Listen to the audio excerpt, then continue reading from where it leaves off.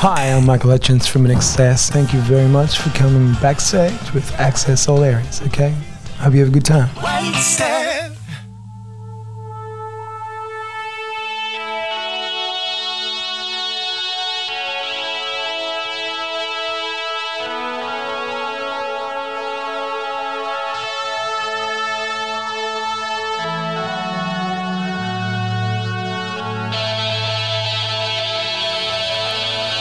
Well, hello and welcome to In Excess, Access All Areas. My name is B and I will be co-hosting this series of podcasts with my In Excess nerd, Hayden Murdoch. We will be delving deep with you all to explore everything there is to know about this iconic band of brothers In Excess, sharing music, tours, videos, albums and oh, so much more. Well, hello, welcome to Excess Access All Areas, episode 142, the podcast that aims to dive deep in all things in excess through the band, through our friends, through our patrons, through people who listen intermittently, but also most importantly, my compadre B. How are you? We've got Mike P, part 2 today. I know, very exciting. It was great last week. What an insight and what a gentleman and a gentle man, I have to really emphasize, because a lot of the ladies went, gosh, he sounds such a nice man. And he is, isn't he? Well, yeah, he's a good-looking rooster, and I like the way I abbreviated his name to Mike P, just in case I did a B, and I got his name a bit wrong, B. Yeah, that's okay. I mess up quite a bit there. Great stories, and I'm looking forward to this week. I'm sure there's a lot he's going to tell us a bit more about Michael. And how cool was the photo? Yeah. Well, I was about to actually say that, the photos. That's one of the great little sideline positives of this podcast is that we have very, very generous guests who I think understand the spirit of our podcast that aims to have a sincere look at the band's history, and they are very, very giving. We've been given lots of photos along the way, things that never made it to press. Yes. And these ones are tasteful and cool and really take us back to 1997, B. Yeah, and even the band. Can you tell that I've just turned my microphone round and it was the wrong way around? How did I come in just, Hayden? It was like a whirlwind, wasn't it? I'm sorry, everybody, if I sounded a little bit You're asking me there. to have an opinion on technology. It all looks the same to me. Yeah. What we were talking about. Yeah. So those photographs, even the band haven't seen them. So they've been wowed by them too. So it's been pretty cool. We're going to be showing the patrons a few more goodies later on. And we went out with a bit of a tribute song last week, which was, I think, Show Me, which is, Show Me Cherry Baby, which is one that I think Mike was particularly keen on. We're going to go with the other one from Mike later today, but we will hold our powder dry on that. I'd always like to ask you though, B, how's your In Excess week been? We haven't spoken much this last week, so you must have been really busy. Apart from being a chauffeur and a chef, I'm more of a chauffeur than anything lately. But anyway, that's the personal life. Let's shelf that. I've got a little list here. I'd like to say thank you to Andrew Everett. As we are speaking now, he's probably recovering from his first Don't Change gig. He got me to send him some flyers, so he sent some flyers. So I want to say hello, or we want to say hello to all the new listeners that have been to the gig and are hearing us now. And thank you to Andrew for getting them to us. So who's Andrew again? Is he part of the band, is he? No, Andrew Everett is a friend of the podcast, and he's one of our patrons. He was one of our news patrons. Oh, apologies. Last year. I thought you were like he was part of Don't Change, and nope. Sorry, Andrew went to Don't Change. Yeah, it's his first Don't Change gig that he's going to, and he's going to take some flyers. Fantastic. Side note, which was pretty uber exciting for me, was I looked at my phone earlier, and personally, Silverchair are following me. Moi. So it's like, ooh, that's quite exciting. So hello, Silverchair listeners, and not listeners, but fans. Do you know when they broke through in Australia when they broke in Australia in 1994, it was sort of at the height of grunge and things. Yeah. But the Australian nickname for them was Bananas in Pajamas. Sorry. No, it wasn't. It was Nirvana in Pajamas. That sounds a bit better. Yeah, I get that. Yeah. Yes. Well, you know, the cartoon Bananas in Pajamas, they were Nirvana in Pajamas. There's a turnaround because it's B1 and B2, isn't it? Correct. Yes. Yeah. So it's tie-ins. It's a tie-ins everywhere. But, yeah. I have got an Uber thing to tell you that is In Excess related. I have booked a weekend away on Murphy's Ranch, the sugar loaf ranch up in Ballina, and that's coming up at the end of the month. So I'm really So what you're really saying is you're going undercover as a secret agent for Access All Areas to get an interview from one of Murphy's offspring. Is that right? Well, we'll see. I've invited her around for a glass of wine, so we'll see. More that I can have a poke around and see if we can get inside that shed of Murphy's. How cool would that be? That's what I had. I had that pictured in my mind. Do you remember Ace Ventura: Pet Detective to the Mission Impossible theme music? And yeah. He's dancing around the pool and he's sussing out a room or whatever. I just had this vision of you and Daniel K. From Pensacola. You've got your black sort of robber outfits on, and you're parading the fields of Murphy's Ranch. You've broken into the barn. You've opened up a big box of treasure troves, and you felt like you won the lottery. That's what I'm picturing. You never know. It might not be far from the truth, Hayden. So I'll keep you posted how that goes, because what are we? That's only 2 weeks away. So I'm very excited about that. A weekend away with my girlfriend, and also to sniff around the Murphy Ranch. Fantastic. Now, well, a quick shout out. We might even, I don't know if this is accurate or not, so I'm just throwing it out there, but I checked the emails today and I saw one of our patrons, Martin Norton, gave us a kind nudge to see if we had forgotten him in the podcast patron list last week. He said, I'm still a patron. I'm normally between A and B, and I didn't hear my name. So, Martin, if that was the case, we're going to dedicate this episode to you. Yes, Martin. For that. But we'll go back, listen to the audio. B's always very, very humble in fessing up if something doesn't go right. Yeah, I'll blame Carrie Ann. You got it wrong. If she did get it right, and you got it wrong, Martin, we will retrospectively go back and edit this podcast and we won't dedicate it to you. But in case we have forgotten you, we will dedicate it to you. Does that make sense? I do have to apologise. Like, usually I'm pretty swift with that patron list and it just rolls off the tongue. But last week it took me about 5 attempts. So I don't know what planet I was. So I do apologise. It does prove you do it. It does prove that you do it every week. There may be you don't go one week that I might have duplicated it, but I'm not fessing up to which week. So you can tell me how some of you nerds out there might tell me.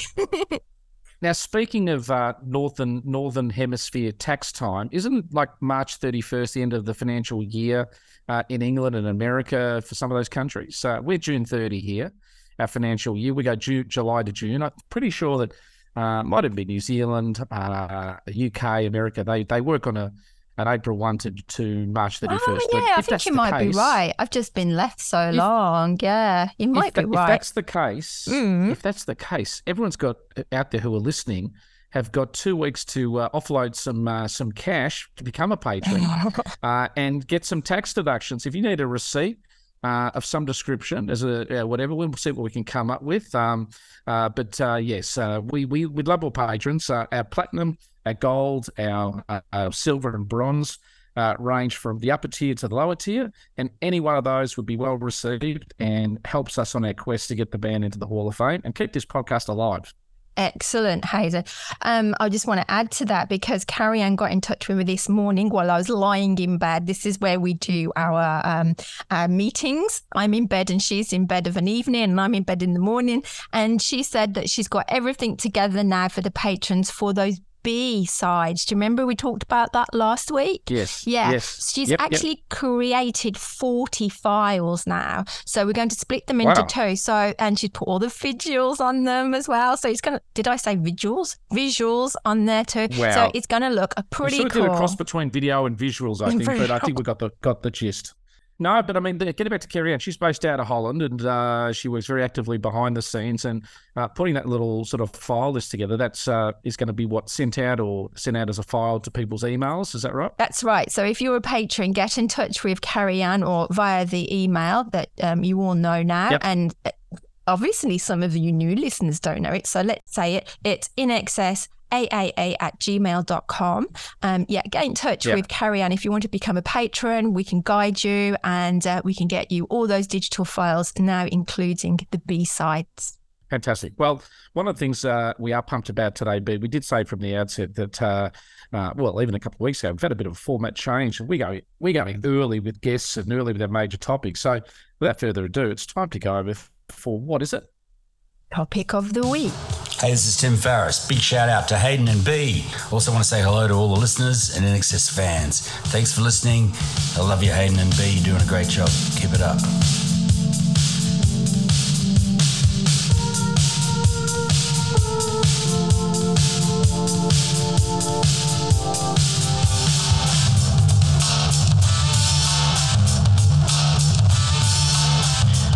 This is Ella from Middelburg, the Netherlands. You're listening to In Excess Access All Areas with Hayden and B. And now it's time for the topic of the week. All right, people, we're looking forward to this part 2 today. We're going to probe Mike a little bit about some of the stars and people he's worked with, and we're going to feel we might hear a little bit about Bryan Adams, and Eddie Van Halen and Santana, and a few little nuggets today, along with Michael and Johnny Depp. And we think that Mike himself has had access to some great stars, and we might probe into some of those areas, as well as wrapping up what was his experience with Elegantly Wasted. B. Can't wait. Let's hear from Mike.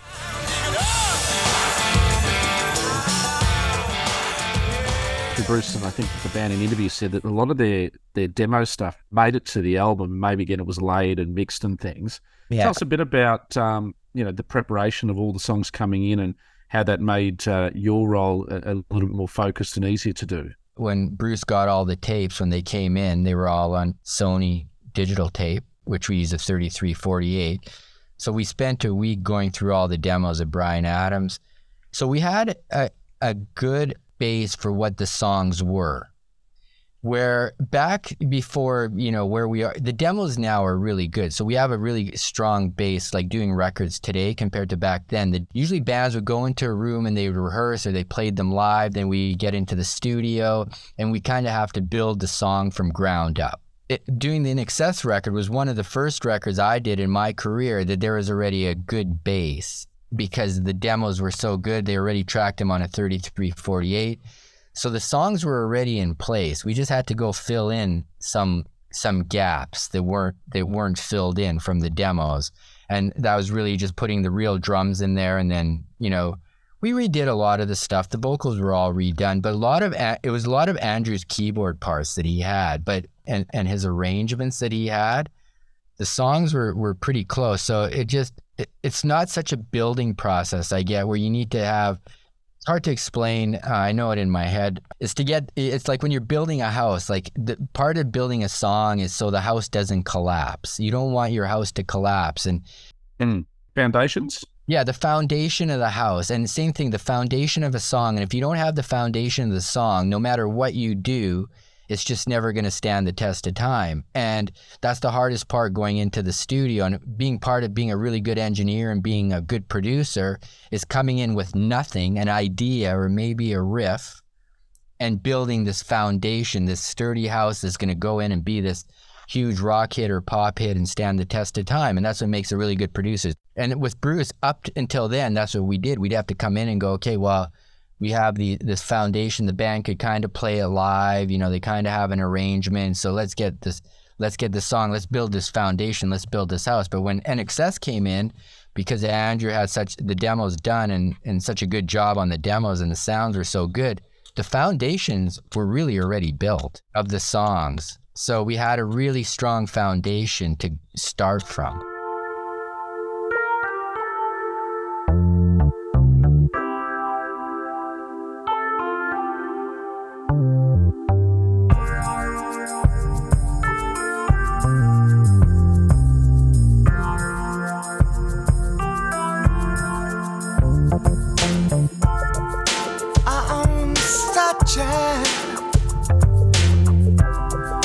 I am not alone. I am such a. It's fascinating looking behind you at all those things that you've got. All that. Oh my goodness, there's just so much. I wouldn't even know where to start. All my guitar amps. So. Wow. And then there's a mixing desk. And then I got a packing room out there. So is this part of your home? No, it's not part of my home. I used to be in my home, but I cleared it all out because it was a pain. So it's like really 5 minutes from my house. I have a studio. Excellent. Yeah. That's good. good to shut the door and go home. Oh, exactly. I don't want to bring it home because when I go home, like I'd wake up and go, oh, maybe I go work on something. But now I'm home. Yeah, I know that feeling. This is a good time to mention, I've probably been very cliche, downloaded all the common articles, Mike, but I love this one here. It says, just a 57. It says, Mike has managed to capture some of the greatest sounds on record. He's done so by adhering to an old school approach, foregoing any kind of modelling amps or plugins. He prefers real amps and speakers and usually relies on just a single microphone. That's correct. Translate that to us numbskulls into how a song comes about, because that was an interesting takeaway from an article I read about you. So why I only use a 57? Is that what you... Yeah, just in a single microphone, and obviously getting a real amp and speakers is, probably a raw, close to live sound, I assume, It is. Okay, well, yeah, so if I get super technical with it, a lot of engineers, and including myself, we want to be creative, right? So there's tons of different mics to use. There's, how many different type of mics, and very good mics to cheap mics.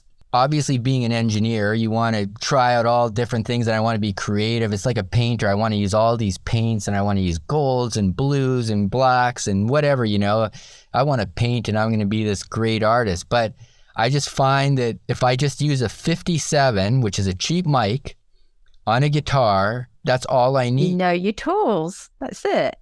I just don't need anything else. And I actually really learned that from Eddie Van Halen, because he goes, that's all I've ever used on my thing. So when I was doing the Van Halen record, because I'd always go, oh, let's try this or let's try that. But if I use a 57, it just always works. So if I'm going by a percentage basis, now it's cool I could be artistic and go, well, let me try this and I'll try that. It's like going to McDonald's. You don't want to go to McDonald's and you just want your Big Mac and you want your cheeseburger. You don't want a broccoli burger, do you? Yeah, I don't want a broccoli burger. I'm going to McDonald's for a reason. So I find, like I could go, I'm fancy. I use all this stuff, but I just don't. I it's a 57. It just works. It works all the time. I never have a problem.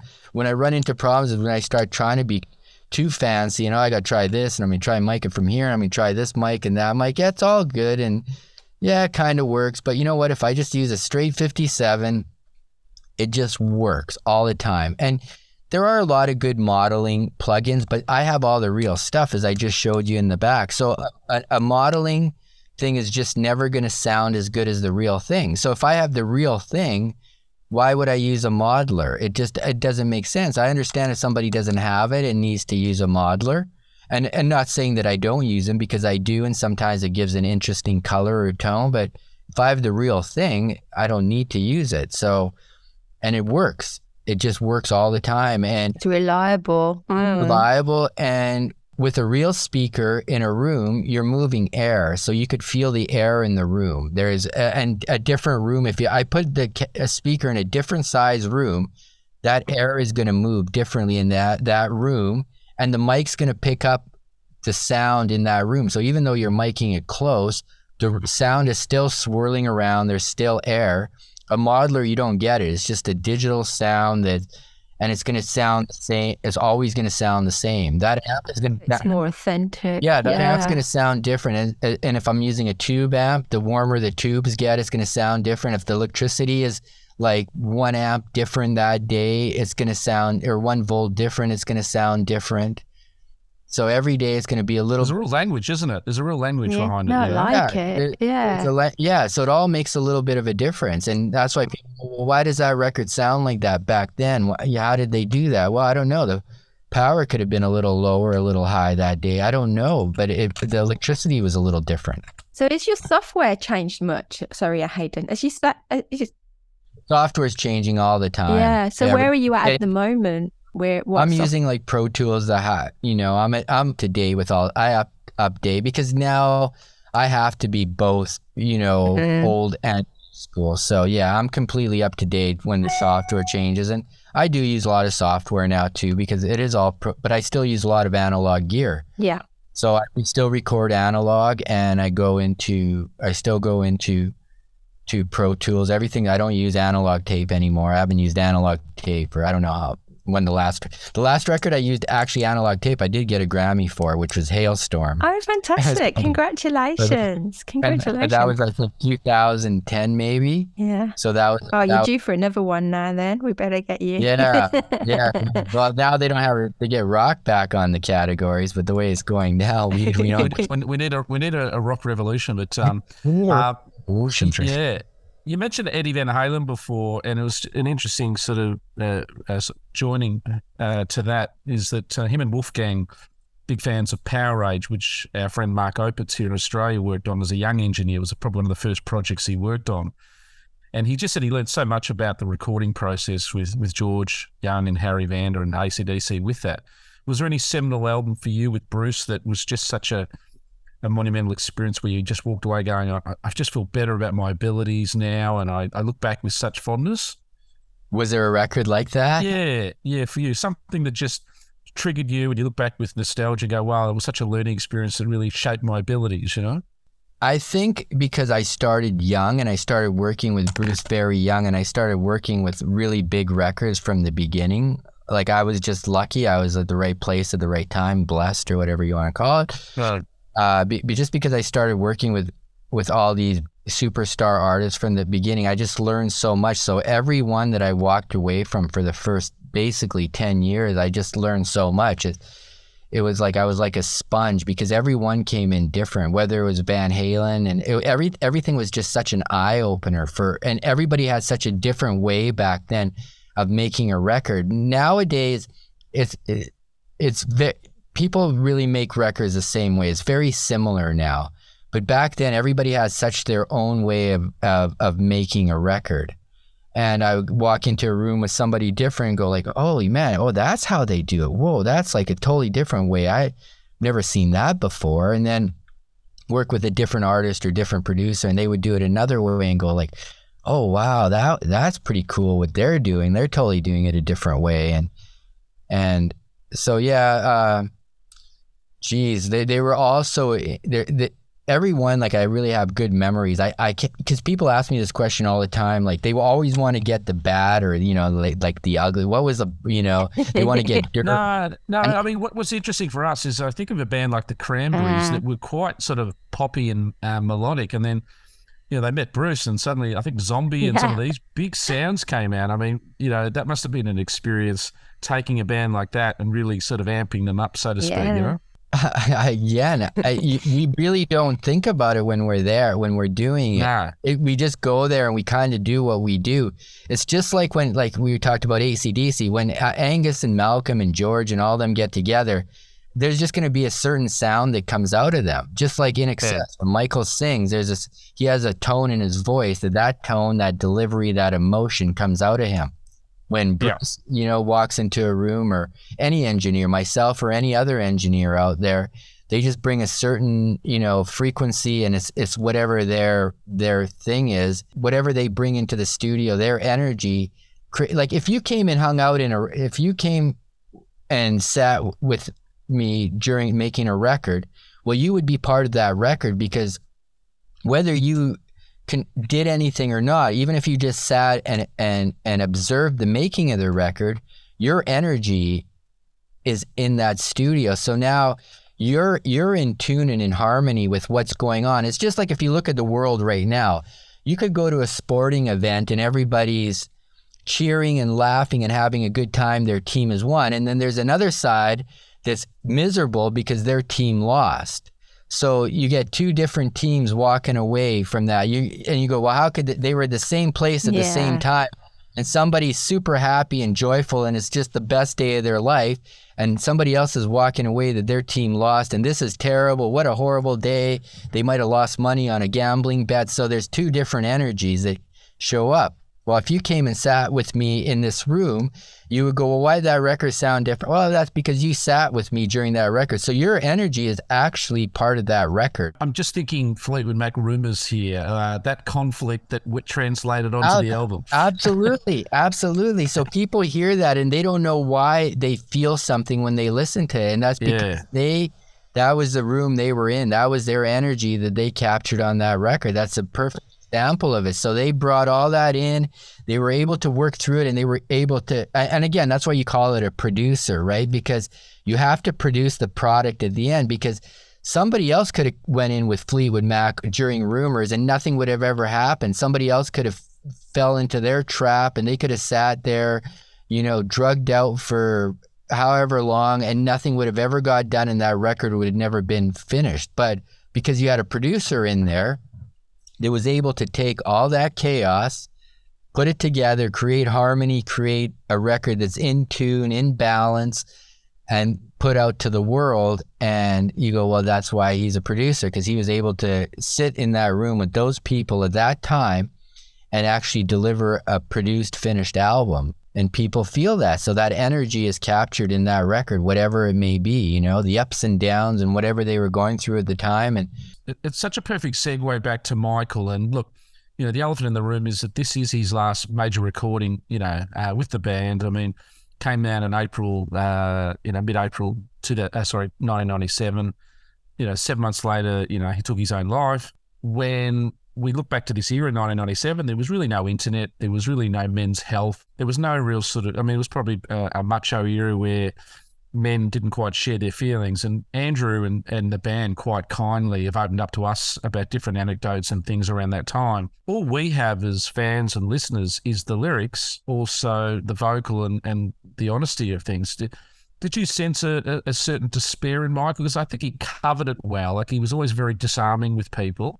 But did you sense listening or anything there, his pain or anything like that? Or Absolutely. And part of where he could deliver the emotion is because, like you said, there was no help. You couldn't talk to people. And probably Michael, being such a rock star, probably felt, I don't want to bring that out. At that time, people held him in a light. So even though maybe he was going through struggles and drug addiction and whatever, you have nobody to go to help for it, because you think, that's just the way I have to be. And listen, to go into those, to deliver vocals like that, it's like an actor too. If they have to go do a movie where they have to get into a role that they have to bring in like a really dark side, something very sad or emotional or whatever, you have to be able to get out of that emotion. Where Michael, like I said, he'd walk into the studio, and once he walked into that vocal booth, he could bring out this emotion and whatever he wanted you to feel. So he has to go to a place. You can't just go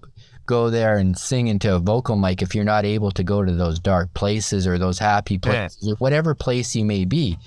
But the thing is, being able to get out of that place. So it's great if you could go deliver a vocal with all this emotion and whatever the hardship you're going through or whatever you want to deliver. But after you deliver it and you do the song, you need to be able to step away, get out of it, and get back into normal life and a normal routine. But if you get stuck in that place where you're delivering that song from and you can't get out of it, that's where the struggle is. And the challenge, I guess, too, isn't it? That's the challenge. And actors are like that too. They go into a dark place, or they, a movie role, or, where they even have to gain a lot of weight for a movie role, and they have to put on 50 or 60 pounds. Well, that's not really healthy to do, but they do it for their craft. You have to be able to get out of that, and you have to, after your movie role, you have to be able to go back into the gym and lose that weight and get healthy again.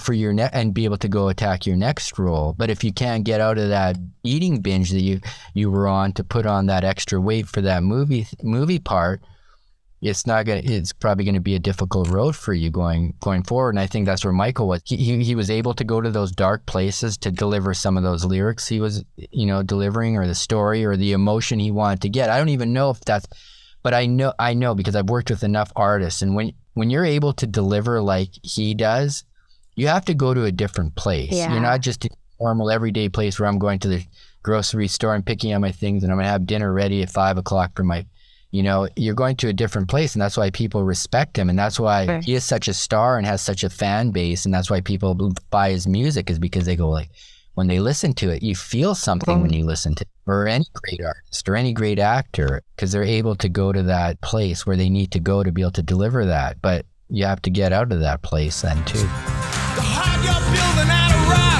is turning into sand, 'cause you never took the time to think what it means to be a man. You act like you got the answers when the questions never asked. I've been to where you're coming from, but the postcards weren't so bad.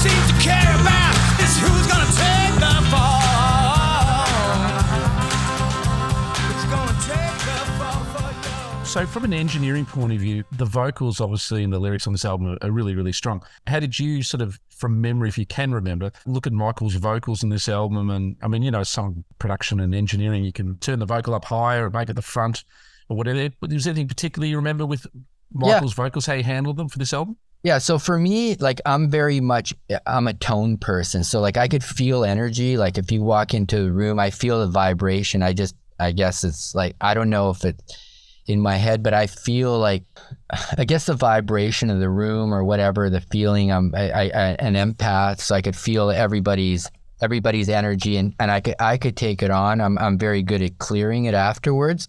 So for Michael and any singer who comes in, it's just, I want to feel their energy and I want to make sure that I have the best mic on him. Mm-hmm. I want to make sure that when he's singing in that mic, he's really connecting with me. So like if I feel like he's connecting with me and I'm connecting with him 100%, the right sound, the right tone, the right compression on his vocal, the right preamp. Yeah, just the overall tone of his voice. So if he's sitting in the room with me and I feel very comfortable and I could be in that space with him, then I know I got the right microphone and right EQ on him, the right compression, where it sits in the mix and his energy. So I try to feel like what he's saying, like where do I want it to sit? Am I feeling what he's saying? Like, oh, you know, he's too loud now because I feel like, oh, if he's overbearing me, like where am I? Like I want to be sucked in. Like I feel like if I'm listening to music, I want to be pulled in. If I'm being pulled in like this, then I know, okay, I'm good. I want to look at it. It's like almost like a dish.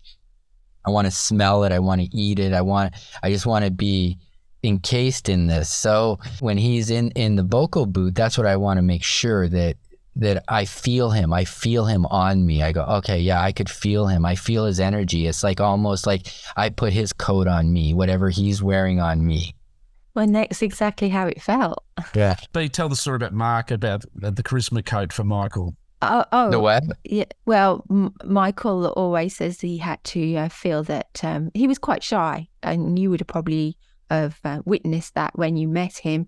But like he put on the charisma coat when he knew how to meet the fans or tour or on stage or even in the sound booth there. Time for the charisma coat. Yeah. But, so did talking to Michael about his vocals out of the studio, was that something that you talked about?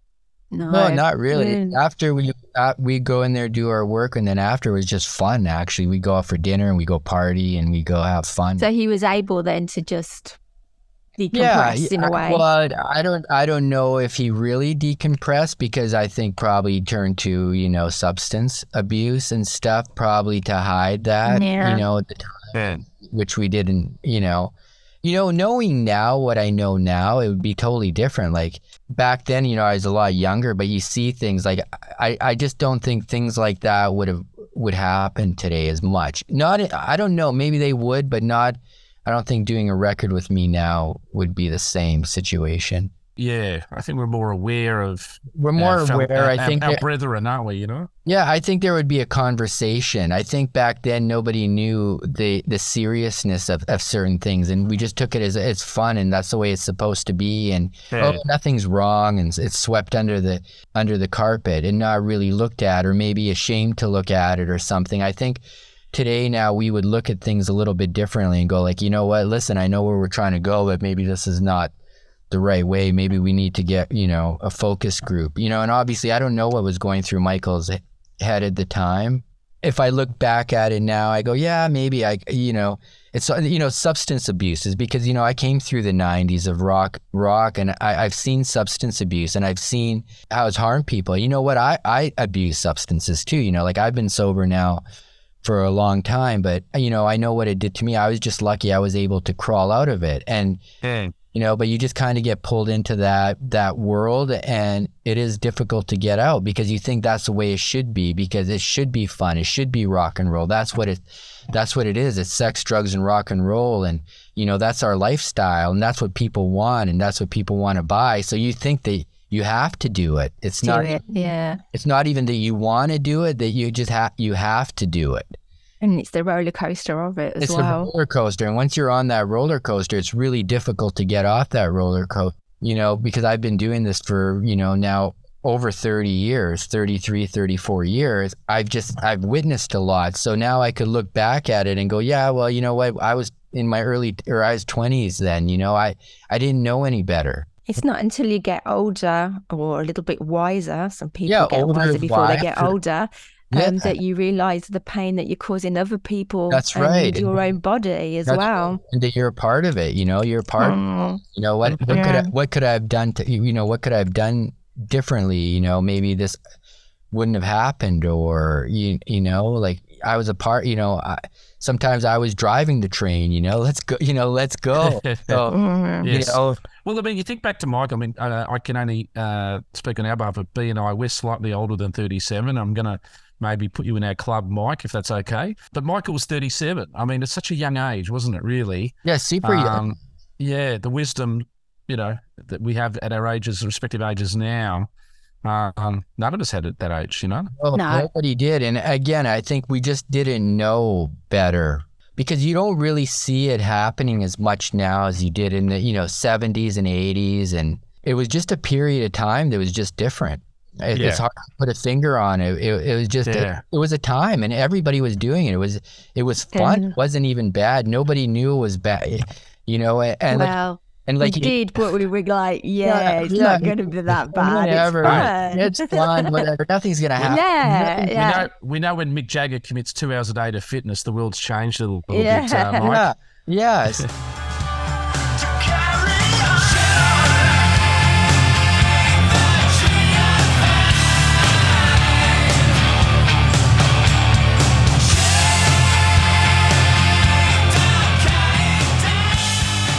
I mean, you probably got teenage kids or older, I don't know, but, you know, they're so much more clued up nowadays, you know, they can read everything on the internet, and they just seem to be so much wiser, the kids now. They are. I think they know, and they've seen, there's enough reported going like, you know what, that's not going to end well.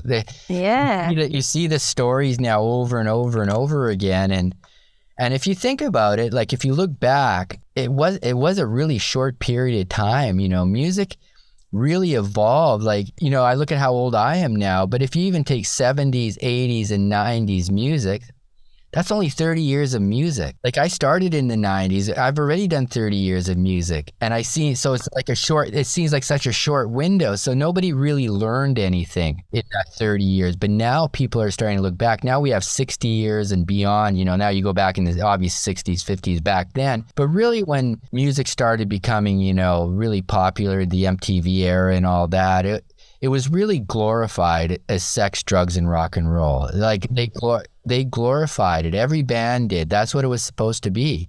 You know, they made movies on it. It was fun. That's how it is. You go out to see a band, it was all about that. And it was more culturally a thing, wasn't it? Music was more culturally a thing. I think technology and devices seem to have trumped the musical cultural thing for younger people now. Yeah. Seemingly, you know, I don't know your thoughts on that.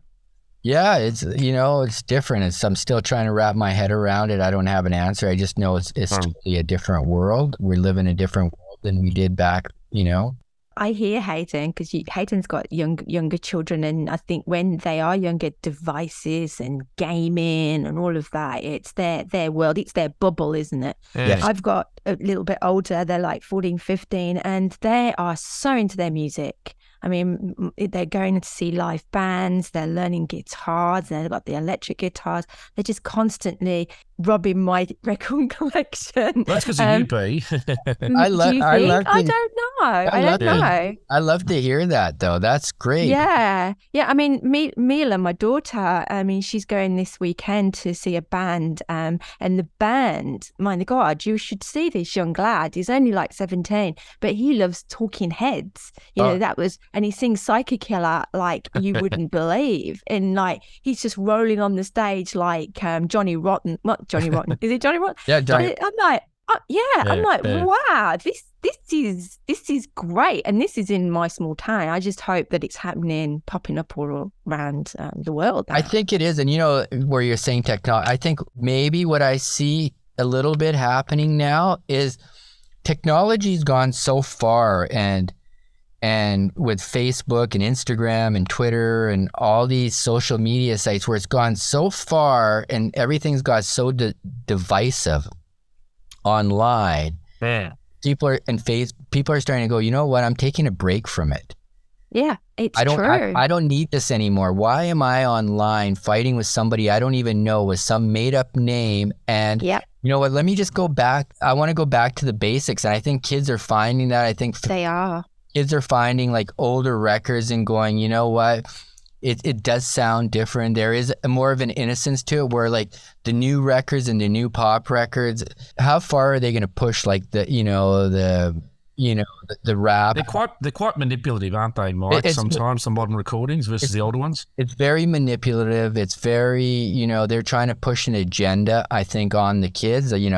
Hard to say, people say, no, they're not, but I think it is where... Pick a side. Pick a side. I think where the older records was more of there was an innocence about them, and I think people are, like kids nowadays, just because of the divisiveness and the bullying that's going on social media, they're starting to go, you know what, we don't need this anymore. It's almost it's almost like it's eating itself. Like, let me get away from that. Let me just go back to, as much as they can in their world. We don't need this anymore. Let's just go back to something a little more simpler. Grassroots. Yeah, They're going back to the grassroots.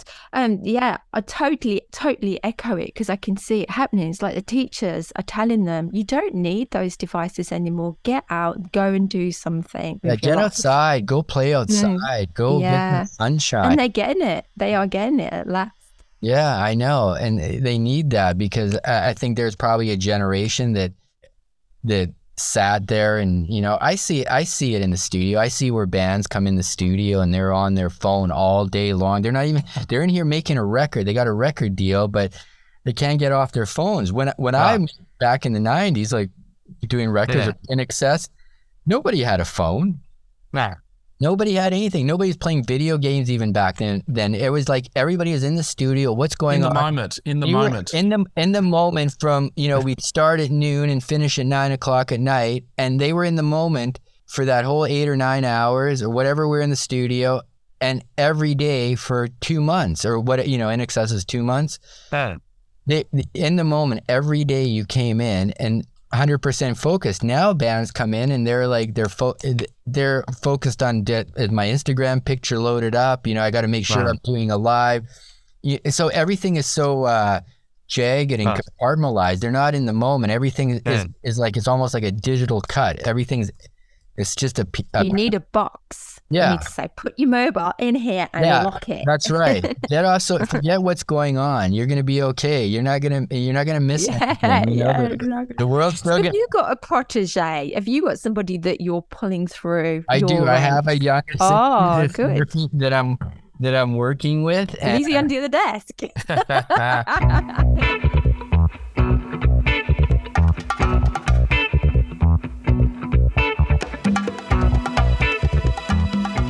Just a quick one. I mean, I would be really remiss and let our fanboy and fangirl experience here shine here. You've worked with so many great artists. I'd just love to throw a few names, maybe a quick anecdote or musical memory you might have. A great guitarist from Australia, Orianthi. Orianthi. Orianthi, yeah. I know Orianthi super well, and she actually lives. Well, she was dating Richie Sambora for a while. Yes. They actually live. Literally, I could walk from my house to their house in about 10 minutes.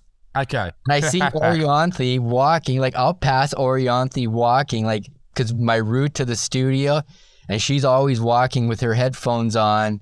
So I see her all the time. And I just did a track with her last summer, another track. We did a cover song of Beat It. I don't know, of Michael Jackson's Beat It. Well, she was going to play on his tour, wasn't she? Yeah, she was going to play on his tour. Yeah, okay. so I did a record with her, and then nothing happened with the record, and then she got the Michael Jackson tour, and then Michael died during the tour or during rehearsal, and then they released Orianthi's record, and it became a huge hit. But I know I'm great friends with Orianthi still. I see her all the time. And all right, now one of B's favorites, Adam Lambert. Adam Lambert, yes, I've worked with him after he won American Idol. I ended up only doing one song with him. My favourite vocal of all time, of any artist of any song, is Steve Tyler's "What It Takes." Yeah. Off Pump. Okay. Were you were in with Bruce on that one? Because I think that No, vocal I wasn't. is- I didn't do Pump. I did Get a Grip. Steve Tyler, I guess, generally is a vocalist. Tell us a bit about him. Oh, yeah. Amazing, too. He's another guy like Michael. He walks in and he's a rock star. When he walks in, just like exudes rock star when he walks into the studio, and he walks into that vocal booth and just delivers, too. Yeah, there's a few people that I worked with. They just have it. Yeah. Now, a band that went out seeming on their top, they've probably, I think they may have reformed recently, but My Chemical Romance. Yep. They really cut through there in the early sort of 2010s there, didn't they? And Yes. tell us a bit about them. Yeah, great band. When they came in, they just got signed to Warner Brothers. Nobody knew anything about them, and Howard and I ended up doing the record. And we never knew when we were doing the record. We did the record super quick. I think we spent maybe 2 or 3 weeks on the record, and it ended up blowing up. It was one of those things that just hit. We had no idea when we were doing the record. It was one of those like, wow, this turned out to be huge. Guilty pleasure for me, Chicago. Oh yeah, Chicago. So I did that with Bruce, and it was a big band record, night and day. They did all cover songs of big bands. So great. It was fun making that record too, because amazing musicians. I just love working with musicians that are just so, just masters of. And they had such a sort of, a wide sound with their horns and, they had the cast of thousands on stage, but they had such a sort of a musicality to them, didn't they? Yeah, absolutely. And it was Bruce loved it because Bruce is a horn player too. And so for it was a fun record to do, and great guys, really great guys, fun record to make. Alice Cooper?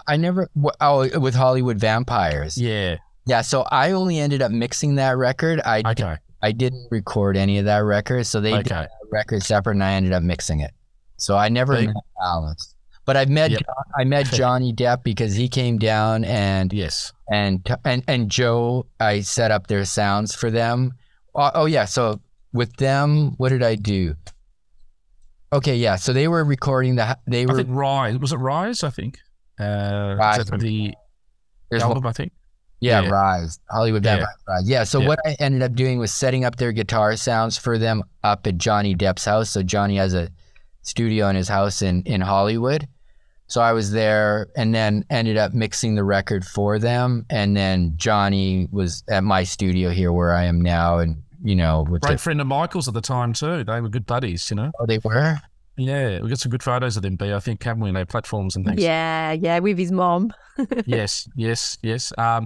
And my last one that I'll throw to B, Chris Cornell. Did you directly work with him, or was it more post? Yeah, no, I worked with him. It was just one song. I mean, what vocal chops? I mean, really. Amazing. Oh no, I worked with him twice because I did a Carlos Santana record, and he sang on one of the Carlos Santanas. It was a cover record. Yeah, it was a Zeppelin song. I forget which one it is. Came in and sang that one. So he's probably one of the few guys in the world who could do Robert Plant justice, isn't he? Amazing. It was one pass and was like, that was it. It was one take. Same thing. Yeah. Yes. Amazing art, amazing vocalist as well. B, did you have anything there? Sure. You worked with Cher. Is that right? Cher. Did you? Yep. Yeah. Yes. How was that? It was good. So I worked with Cher twice. So the very, very first record I did, when I started working at Little Mountain in Vancouver, Bob Rock was producing 3 songs for Cher's Greatest Hits record. And so I was the assistant engineer on that record. Mike Fraser was the engineer. Cher never came into the studio, so I didn't meet her that time, but worked on everything else but her vocals. And then in, I don't know, maybe 4 years ago, she did a song for some movie. And I don't know. Oh, was that the Mamma Mia? I don't know what movie it is. I think it was for Mamma Mia too. The sequel for Mamma Mia. She did come back for that. I think she must have sung on that. Fernando. Possibly. I don't know. I don't remember what the song. It was Diane. I know Diane Warren wrote the song. Yes. Oh, okay. And so she came into the studio here I'm in now and did the vocals on it. Oh, Sorry, B, you go. sorry. You go. I was going to say, and is she a make like what's she Yeah, like? What is her- she was amazing, super, very nice, and yeah, like that's Did she have Yeah. the wig on? yeah, oh yeah, yeah. She looked like Cher. It was Cher. We're a bit naive down Australia. We call her Cher, whereas it's one of our silly pronunciations. You mentioned Santana earlier. I mean, what a career comeback for him. Particularly in the early 2000s. Did you get to work with him directly? Yes, I did. I did 7 songs with him. So it's on the we did all covers. So we did a Def Leppard song that Chris Daughtry sang, "Photograph." Yes. And the Chris Cornell. Who else did we have on it? I think I don't remember the other singers. You could check it out. But I did 7 songs. Yeah. I got some great Santana stories. It was just fun working because he would talk to me in code, which was interesting, because he'd just tell me this. I wrote all the quotes down that he would give me because I had to know what he was talking about, right? Yeah, it was great working with him too. It was fun. Just all these great artists. I have no bad stories. Every artist I work with was just all great experiences. There's some records that were a little tougher to make, that you have to go through. But you know what? I honestly, every record I made, I really enjoyed everybody, and I don't have any ill thoughts about anybody. Everybody I worked with was super interesting, fun to work with. I learned from everybody I've ever worked with. Oh, you're such a gorgeous man, isn't he? I want to go and make a record with you. Kirk Bengilly tells an interesting story there when him and the INXS were headlining Rio, Rock in Rio 91. They said there was this old guy who'd sort of edged out on stage and was sort of playing with amps and a guitar, and he was I think Kirk thought he was a cleaner or janitor, and he sort of requested he jump off stage while INXS were warming up, but it was Carlos Santana. Oh, really? It was playing support on that Rock in Rio gig, and it was probably the period where Santana was, Kirk didn't recognize him because I think he had sunglasses and a hat and was dressed rather sort of downbeat. But he later found out and apologized, I think. Yeah, I have some good. So I don't know if you want to print this. I don't know if you should. I don't know if you would. But so sure. Carlos was telling me stories because he played at Woodstock, right? He was off his head, wasn't he? Yeah. So he was telling me that he thought he was going to go on in the evening, like at 8 o'clock at night or 9 o'clock at night. That's when he was supposed to go on. So he thought, well, I'm going to drop some acid, right? So he dropped a bunch of acid. So he just started kicking in. And they go, you got to go on stage now. Yes. He gets on stage and he goes the acid just kicks in. And he goes, I'm looking at my guitar neck. And he goes, it's like I have a serpent in my hand and it's looking at me and it's doing. So I'm sitting there and people are thinking I'm playing amazing, but really I'm just trying to control the serpent. And the way he explained it, I'm going, what an amazing story that is. It's a great story. That's just so it's just, I'm going I'm privileged to hear this story. It's coming right from him, right out of his mouth. I wasn't as detailed as that of what I knew, but I knew he'd taken something and was probably got his AM and PMs around the other way or whatever. Yeah. And just him telling the story and the way he goes into detail. And I'm just saying, going, this is amazing. I'm getting to listen to Carlos Santana telling me this story about Woodstock. That's interesting. This is happening, This is amazing. Wow, this is so cool.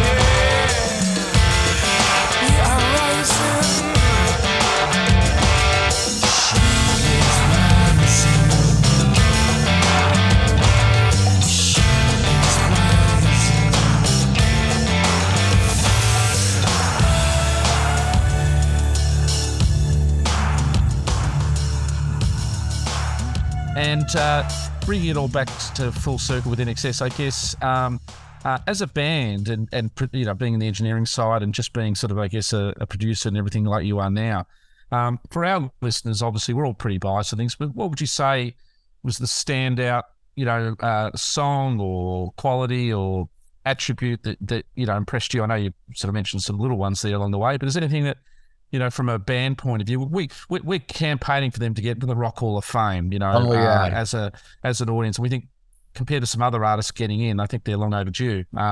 We think the depth of their catalog's huge. Is there something that you were impressed by them overall? Like I said, just their musicianship, And when they came in to the studio, how prepared they were, like Bruce said, and back then when people never had studios or home studios, and how much Andrew knew about making records, and just even the sounds he got, his demo sounds. Like I said, usually like back then we never used demos. Like that was very unheard of back then. So for him to come in and have all these sounds and tones already recorded, for me, I was going like, holy man, like he's taking my job away. Like what do you need me for? Like this guy's able to do it.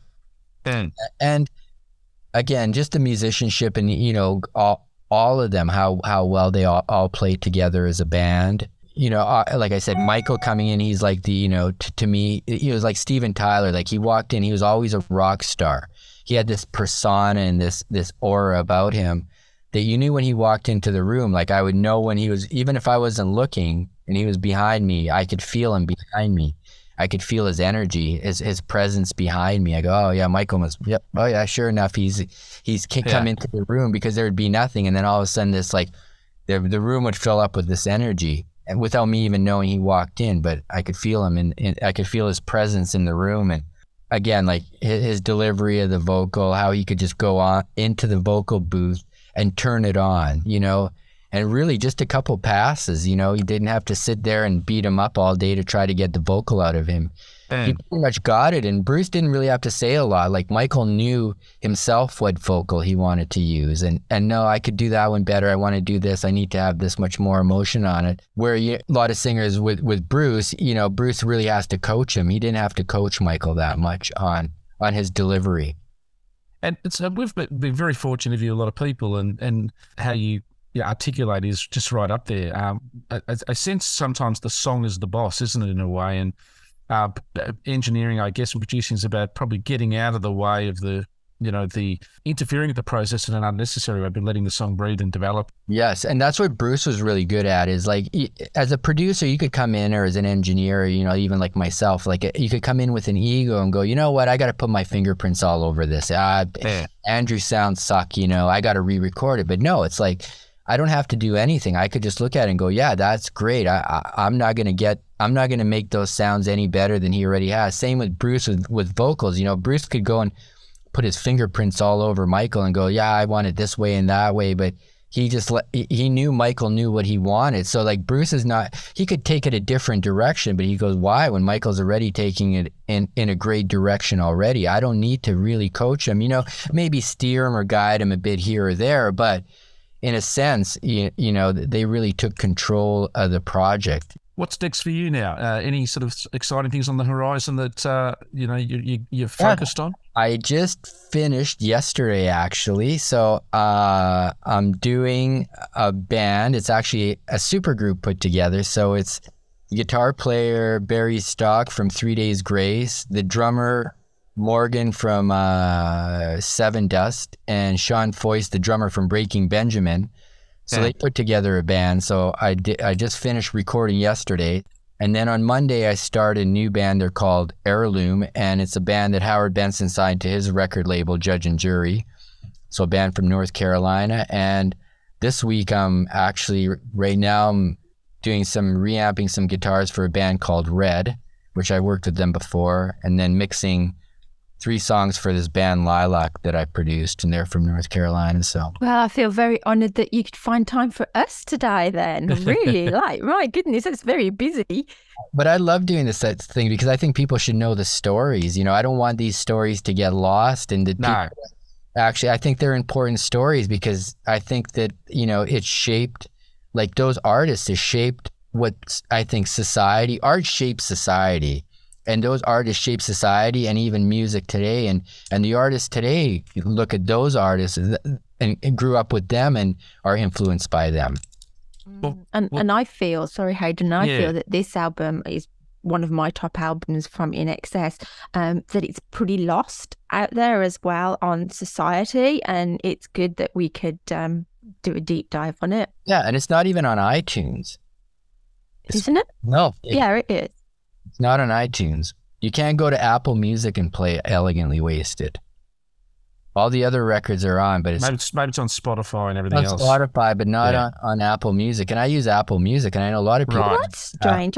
I'm sure I downloaded it from I'll find there. out from It's Sam on- Evans. You could why go to that's not the case. iTunes and download it from iTunes, but if you just stream Apple Music, like Apple, Oh, yeah. the record Got is you. not on it. Got you. These songs, I think, just from our listener base and I guess for people obviously that we've spoken to over time, Michael's vocals and things like that, and just the actual album, because it was the last thing he did, it does hold a special sort of place. And I know we can have commercial success and all sorts of things, but I think as a compliment to you, and we would say the same to Bruce if he was around today, this is a special album, and lyrically and vocally and production wise, we love it. And the songs, I mean, it has to start with the songs. Yeah. But as you've adequately said it, you've also got to serve the song to the best of its ability without, as I said, too much ego. And we're very grateful for the work you put in, and the team with you, and for Bruce, who sadly is not here to sort of share our praise. Yeah. But it is an important album that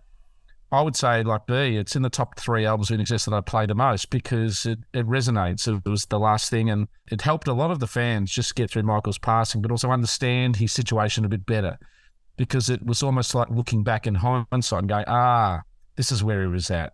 Yeah. The solo album came out a couple of years later and we could get a sense of that. But this album, I think, it really spoke to the fans a bit, didn't it, where he was at? And listening to you now, I can feel Michael walking around the studio behind you and coming in, and it's just given it a different element. And I'm trying not to cry. But yeah, it's you've elevated this album even more for me. Thank you. Yeah, I'm glad you like it. It's so nice to hear that, because, it goes by. And I think too, because probably at the time it's raw, it's, the time has passed, so that the wound heals a little bit. So now you can look at it a little differently, in a closer light. You realize it, you don't really realize it back then, what it was, but now, yeah, looking. It's special. Yeah. Very special. Just a man, my will is so strong. When I've got plans, I close my eyes to the pain. My father ran, my mother left town, but we still have what necessary to go on.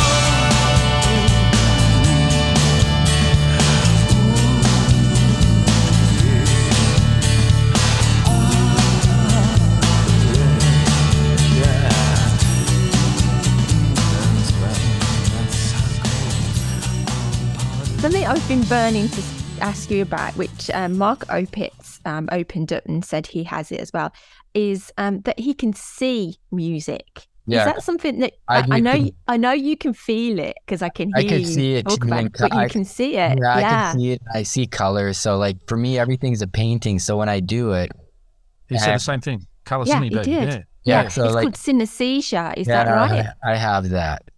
He has it. Wow, I love it. And do you see numbers as well, or is it colours? It's all colors and things. So like everything I do is like, scenery. So like it could be like anything from like, I'm painting a spaceship to I'm painting like a garden with roses or an orange tree in the backyard. So, and if I do that and I put the music where I think it's an orange tree, it's perfect. Everybody loves it. It's when I can't see it that's a problem. So if I can't see it or find the picture, then it's like it's difficult. But when I see the picture and what it is, then I go, it makes it easy. And it makes it fun, because I don't know, it's like almost God giving me a gift, going that I could see this, and it's very interesting.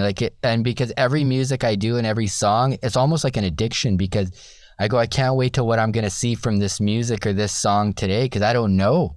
And it's going to be new, and I can't wait to get into it and go like, whoa, that's kind of cool. And I could get my mind to go crazy and paint things, and then you can move things around with it. And yeah. So it's like the vibrations that you see as well, isn't it? I don't even know how to explain it. But I just know I have it, and it's amazing. Yeah, what a gift. But you know what? I didn't know I had it, and like I guess I've always had it, because I could tell by the records that I've done that it's there. I just did it subconsciously.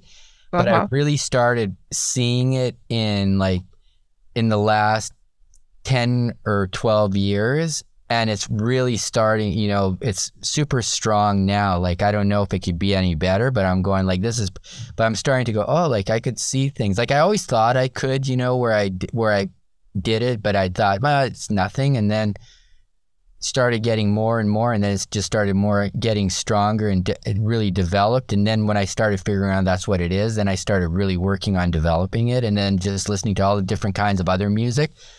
So even like when I'll go to bed with, my wife and I will go to bed, and we'll lay, and we always listen to music in the evening. So we'll lay in bed and we could get into that zone. So, and because if I could concentrate on it, I could teach her how to do it. So like if I was with you guys and you sat in a room with me, I could show you how, like if you guys sat with me and I could, you could steady the room. B, we're heading to LA. We're heading to LA, God, B.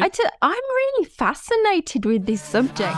Too far you, the way you see the world, no one else comes close to you.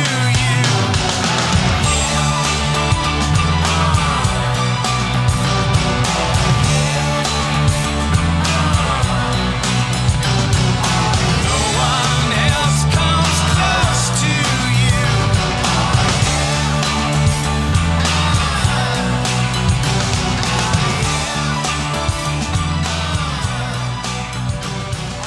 On behalf of B and I, we just want to thank you for what you've done for music. I guess, as I said, doing research for this particular interview just only served to highlight just the variety of acts and I guess over time going into the production role and just the longevity you've had, and you've never seemed to be out of work, which is probably an endorsement for your skills. So a big thank you for that, and also just a big thank you for Elegantly Wasted and what you did for that, because as I said, that album still has a life. It still has a regular listenership, and we think by coming on today, you're just adding to its legacy, and hopefully it gets another little bump. Maybe ends up on a Stranger Things movie or whatever, or TV show B. That's how all these things get breaking now. Like, look at Kate Bush had a #1 hit recently, 37 years later, because of a plugged on a show, And I always thought Elegantly Wasted. I know like Shake the Tree is good, and what's this song list? There's another, but I always thought Girl on Girl on Fire. Fire. But I always thought that Elegantly Wasted was such a good song. Like I thought, bloody good. I thought song. it should have been such a bigger song, and I think that one could be something. Well, I think that hit #1 in Canada, and I think in South Africa as a single. But music now can get plugged in, can't it? Now it seems if you attach it to a movie or a TV show, it gets another life. Exactly, and any one of those songs. And what was another? I always love this. Hang on, let me. First one was Show Me Baby. Oh, that one. Yes, that one. I just love the sound of that song too. I just thought that was such a cool song too, like artistically and everything. Yeah, the sound of it was. I just thought it was cool. I loved Michael's delivery on that. It's our favourite one, isn't it, Hayden? One is of that our one of your favorites? Yeah, I just love the way that. We do a deep dive Spotify list, and we got to debate our review, and that was the one we just went, yes, that's straight on. I love that song too. I just think it's so cool. I think it's so artistic, and again, it was like one of those records that just got missed a little bit. That should have been, a lot more successful. I'm just glad that you guys are bringing it up too, because I think like you said, the record came out in April, and then Michael went 7 months later. So they were just beginning to tour it. So it didn't get a chance. I think that if it actually got the chance and they actually toured it like a proper tour and went and toured it for 2 years, it probably would have been a different outcome. And I think that's maybe why that, and there was stigma then attached to it after. There's too much noise around, wasn't there? Too much noise around it, and it's too bad because it is a good record, yes. But those songs I just thought were I love the way Show Me sounded. It was like so. It's a great opener. It's the opener for the album. It's a really interesting opener too. It's a really interesting opener. I just think it sounds cool. Like it's artistic.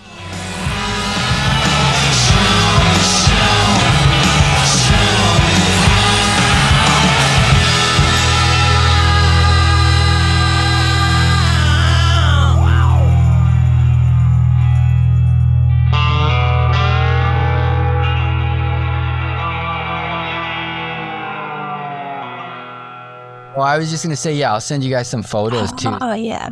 That would be awesome. I'll scan them with my phone either tonight or tomorrow morning, and I'll email you a bunch of, because I got some great photos of the Armory Studios of us in Spain, and That's fantastic. Oh, fantastic. Thank with you. Michael and stuff. A lot of great photos of Michael. Because I usually don't take photos in studios, but I just, for whatever reason on that record, because people ask me for photos of like, do you have a Aerosmith? I go, I just don't. But with In Excess, I actually took photos, and that was one of the only ones. So I got some great photos. Oh, that's so great. The whole thank you for taking the them. whole band and stuff, and I think you'll really appreciate them. And there's some really cool ones, like I said, of like Michael sitting in the vocal booth, you know, with a glass of wine in his like Dolce and Gabbana pajamas, just sitting there in front of the mic. Oh my God, I can't wait to see it. Hello, ladies. So was there a second song off the album that also resonates a bit with you? It was probably Elegantly Wasted, maybe. Yeah, Elegantly Wasted. Those are my two favorite. I just thought they were great, and I thought that Elegantly Wasted was like commercial hit song. Show Me, obviously not as commercial. It was like, I thought it was cool and artistic, and yes, I loved the way it sounded and the way Michael delivered it, but Elegantly Wasted, I just thought was a great single. I thought it was hit. It was cool. I thought the lyric was super cool. I love the Elegantly Wasted. Again, I liked the way Michael delivered it. I thought it had everything to be a big hit song. Yeah. She's on Fire too was good. That was a good pop song too. But I just liked Elegantly Wasted. I liked the way it sounded. You know, sonically, everything about it. I thought was really cool. There's not a wasted note on it. I think when we reviewed it last week, we just said like every little intricacy of it. It's just a pure pop, you know, funk. Yeah. It relives a little bit of kick, but it has enough bent on it. That's you know, what I liked about it yeah. too. Like I thought it was like it fit into like Suicidal Blonde and the old. It just felt like In Excess where the other songs were a little bit. They were great songs, but you know, obviously with Bruce producing and me engineering a little more, they were a little more rock. You know, a little more. Little artistic. As a single to sell albums, I mean, it was the perfect lead single, you know? Absolutely. And that's what I thought too. And I think that song's so great today. The other one is Thrown Together. That's very artistic, the way that you put that together. We use that quite a lot in our show, don't we, Hayden? Yeah, we think it's an epic song. It's very creative. A lot of lovely textures on it. Mike, you know, with the acoustic and then some of the sitar work and then some of the horns and the vocals. I mean, it's not a cookie cutter plug and play. There seems to be enough, you know, creativity on this album just for repeat listening. I think that's what makes a good album. You can go back and listen and go, oh, that little flourish is interesting. Right, you know? It sounds different the next time you listen to it. You know, Yes. And that's what you want. That's like what we were talking about with colors, is because if you have the right colors and the right picture, every time you listen to it, you're going to hear it a little differently, or a new sound shows up, or like, oh, that's different there. Or you could start moving around the pieces in the song and create your own pictures, which is cool. That's what you want to do. So if the colors are on the right spot, then it allows the listener to be able to move around the pieces in the song, and that's what makes a great song too. That's why Pink Floyd is so good. Like if you listen to a Pink Floyd record, you go like, how did they do that? Like what is going on there? Because they created the pictures. The pictures are so strong that every time you listen to it, you could create a new picture in it. Yeah. Yes. Yeah. Now, I won't ask you about Bob Ezrin because that'll take another half an hour of me being a fanboy. But I've worked with Bob a couple of times. So I got some. He's a great guy, super talented, beyond imagine. So, yeah, I'm sure you must cross over with so many great producers in your time. Bob Rock, another great Canadian. Bob Rock. I just worked with Mutt Lange on something, which this record just came out, which you could go check it out. It's amazing. So the first single is out. If check it out, is Crossbones Scully, and so it's Tommy Henriksen, the guitar player from Hollywood Vampires, and Alice Cooper. So after I did Hollywood Vampires during COVID, he said, let's do a record, because him and I are huge Mutt Lange fans. So him and I are geek out over Mutt Lange, and we're talking about it. We go, let's do a record, like just this sounds like AC/DC, like, and Tommy kind of sounds like, he could sound like between Bon Scott and Brian Johnson. So we go, let's do a record during COVID. So we ended up doing 10 songs. So Tommy's friend goes, I'm friends with Mutt Lange. Let me play the record for Mutt, because you guys really made it sound like AC/DC. Tommy goes, oh, you know, yeah, Ray, you know, Mutt Lange or whatever. Literally 4 days later, Mutt Lange calls Tommy and goes, Tommy, this record's amazing. And Tommy didn't even believe it was Mutt Lange calling him. So Mike goes, I want to be part of this record. I want to make this record. Can you, you guys, and Tommy goes, well, I can't afford to pay you, like, he goes, well, you're my leg. And Mike goes, no, I'll just do it. It's a gift to you. It's a gift to you. So we sent Mutt the tracks and he sent them all back. He did some stuff and goes, yeah, I want you to re-record the drums, do it this way. We finished the record. The first single just came out. It's called Crossbones Scully. You're looking it up already, Hayden. Listen to it, and it's exactly like it sounds like old school, but it sounds like a cross between AC/DC and Def Leppard.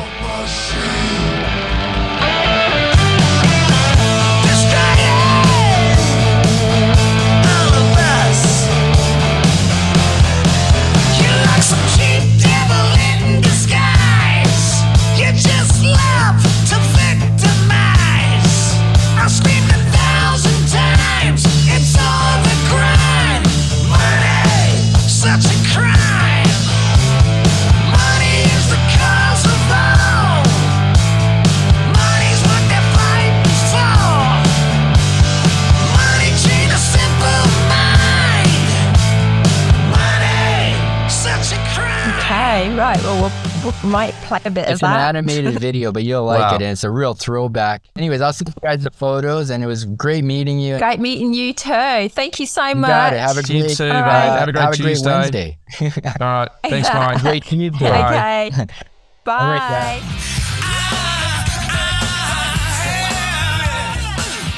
Hey, this is Paul Jolly from Sydney, and this is The Big Rat.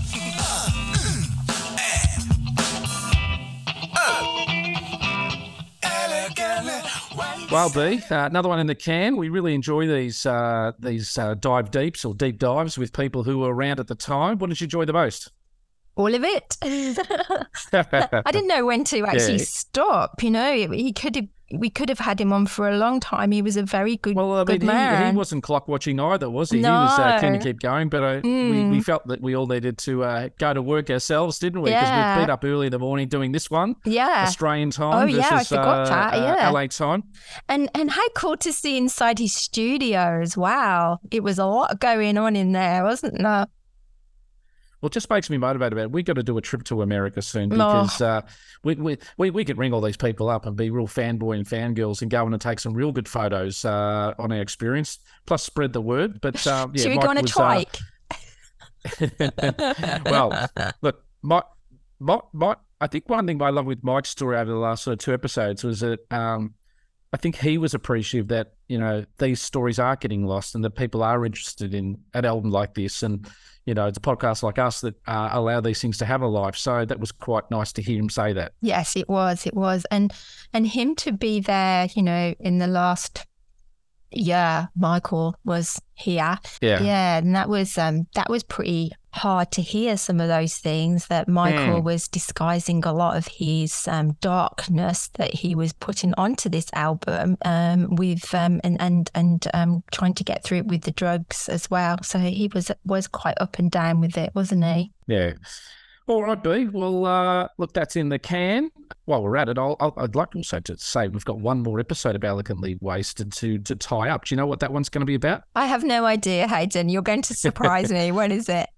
We're going on a road trip. When I get to you know what? When we get to the news, Canada, here we come.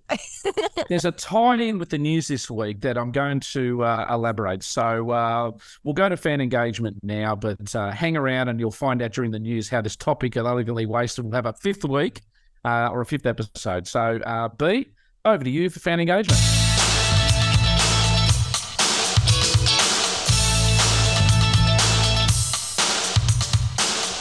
Well, hello, Danielle. Welcome back to this show. What have we got today? Well, hello, beautiful bee. We've got several people that have signed up for our website and one Alexis Bernstein that signed up for our newsletter this week. So thank you, Alexis. Someone named E. Bull, Angela, Ivan, Shelby, and Tony. So we thank you guys this week for participating in our raffle and for signing up for our website. Yeah, welcome on board, everybody. I wanted to say a big hello to a few people that I've been engaging with this week, and that is Janet Chamberlain and also Hilary Monaghan Maisie McAnn, and hi to you guys. I want to also say hi to David Gaunt and Richard Simpkins, because we are going to be meeting up in a couple of weeks' time in April when David comes over. Hopefully we're going to be going to a restaurant that Michael used to go to in Bondi, so that will be fun. So I'm looking forward to that. So it's been really nice chatting to you guys off air. Also, did you see my mate Sarah? She did the Great Shave yesterday. So I want to give a big congratulations to her. Do you know what that is? The Greatest Shave that we do here? I do not. Please tell me.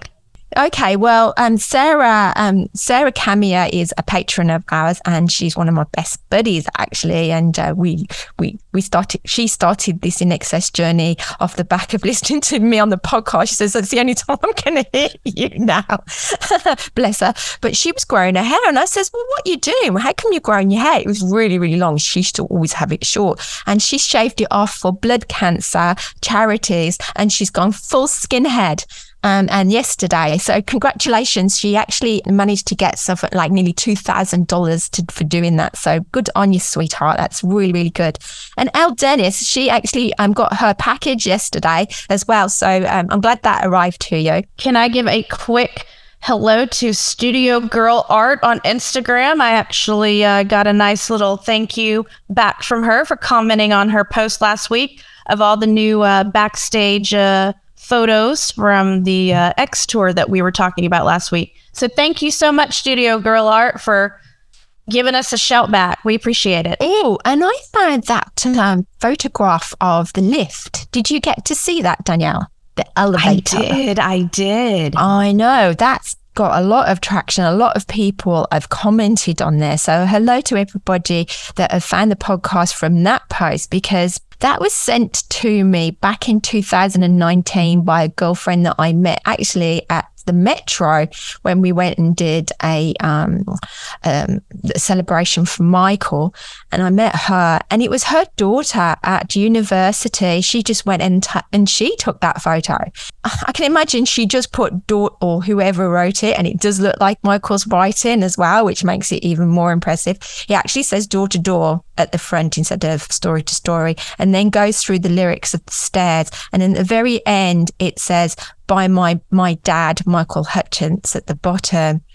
And we were like, whoa, is it Tiger? And she would have been in the country at that time. So it's a nice story, isn't it, Danielle? Yes. Whenever I saw that, I was like, how neat is that? Beautiful. It was beautiful. And then it almost kind of was very Michael-esque, just kind of writing something, off the cuff on a wall. So yeah, that was really neat. That was, hopefully that was Tiger. Let's just all pretend that was Tiger. So yeah, stuck in a moment, stuck in a lift with a pen. There you go. That's what you do. Also, I noticed a really good post from MM, and I've put that onto our Facebook page. So if anybody wants to get any bootleg things of In Excess, get onto our Facebook page and check out the post from Matthew. It is awesome. So have a good read of that one. Yes, it's very nice to have MM in our back pocket here for the podcast. Yes, it is. Thank you, MM. And then that brings me on to Paula. So you haven't watched it yet, have you? Or you didn't get onto it to watch it? I have not yet. Working on the VPN thing. So, but I'm hoping to get there. I'm hoping to watch it this week. Okay, so if anybody does want to watch it, and I'm sure there's some of you are probably going, oh my, why would we want to? That's fine. You can fast forward me talking now. But if you are interested, then what you need to do is what Danielle mentioned. Then you need to get a VP if you're outside of the UK, and then you need to set that to UK so that and fool the software into thinking that you are in the UK.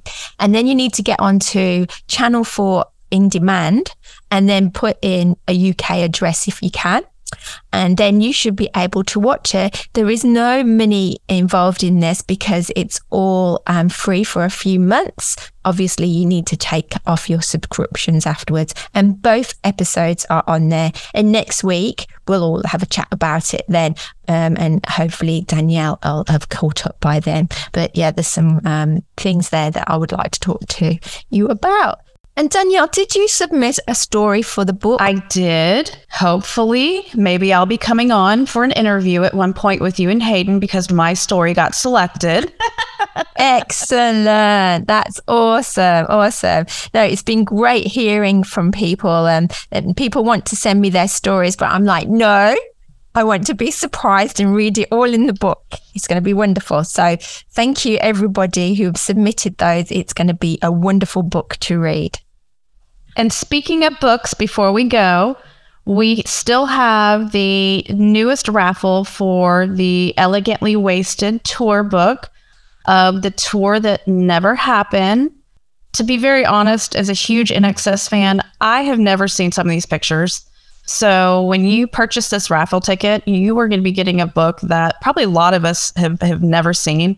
And to actually have Tim Ferriss and Kirk Pengilly sign it, come on, it's worth more than $20 a raffle ticket, in my opinion. But that's just my opinion. Yeah.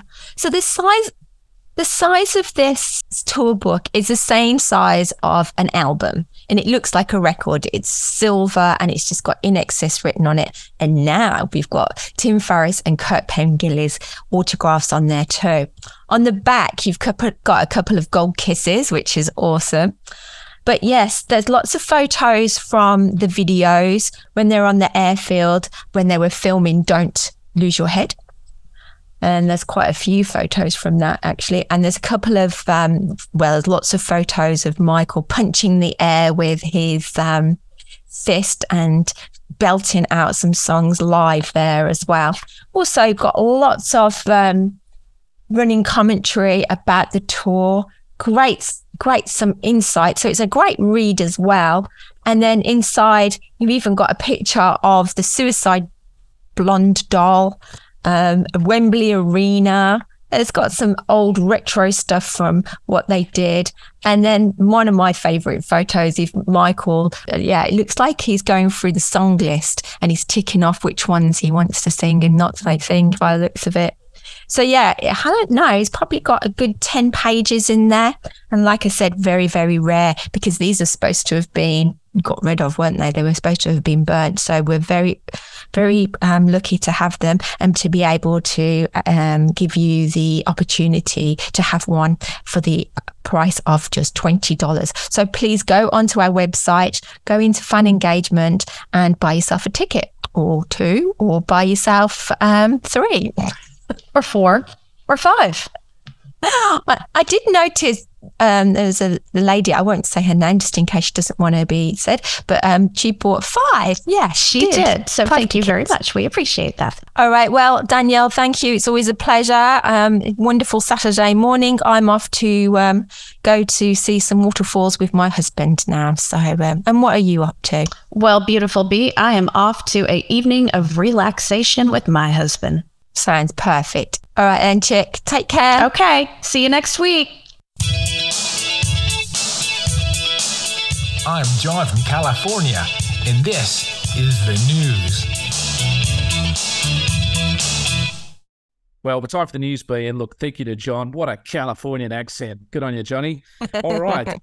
Over the news, B. Well, we're not going to do Chart Watch because there's nothing to really report other than the Australian artist chart, but we've done a bit that to death. So we're going to get straight into Gig Watch, B, because there's a lot of fantastic gigs all over the planet at the moment. So I mentioned the other week, but coming up very, very soon is the Cure tribute act, the Love Cats, along with New Sensation, a double bill, which is obviously an Excess Songs, on the 6th of May, I believe in Seattle this year, so only a couple of months away. Also, the Inaccessive Boys, who B, you had a chance to see not long ago, are doing the Golden Vine Hotel in July, 21st of July in Bendigo. That's a big country town here in Victoria. Yeah, one of my favourite towns. Wonderful. So don't change, boys. They're going to be at the Kingscliff Beach Hotel in Tweed in literally about a week and a half on the 26th of March, which is, again, a great venue. Also, too, on the 28th of April, just over a month's time, the INXS tribute band, Kick, they're going to be playing at the Careen, which is sort of a hotel venue in Perth. And that'll be fantastic for all of those sort of gigs across the planet. In Australia at the moment, John Stevens is currently touring, as I said last week, with Cyndi Lauper and Rod Stewart. He's getting up as the first singer, and Bee's just had her mouth open larger than Luna Park, okay, or or Marilyn Chambers. Okay, hello guys.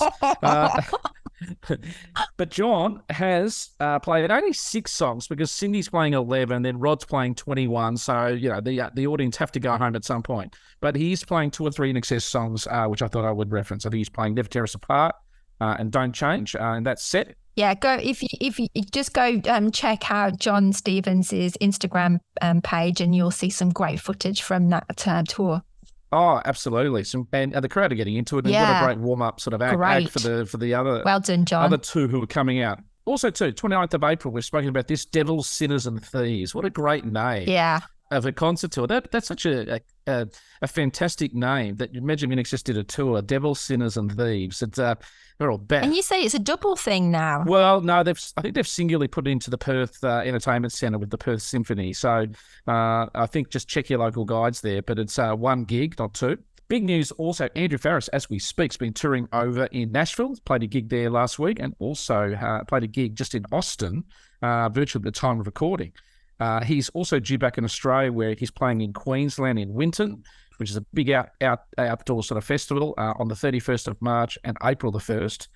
But he's also then in April and May joining Don McLean, as we said, Mr. American Pie, playing at all, I think about 25 concerts across Australia and New Zealand between the start of April and about mid-May.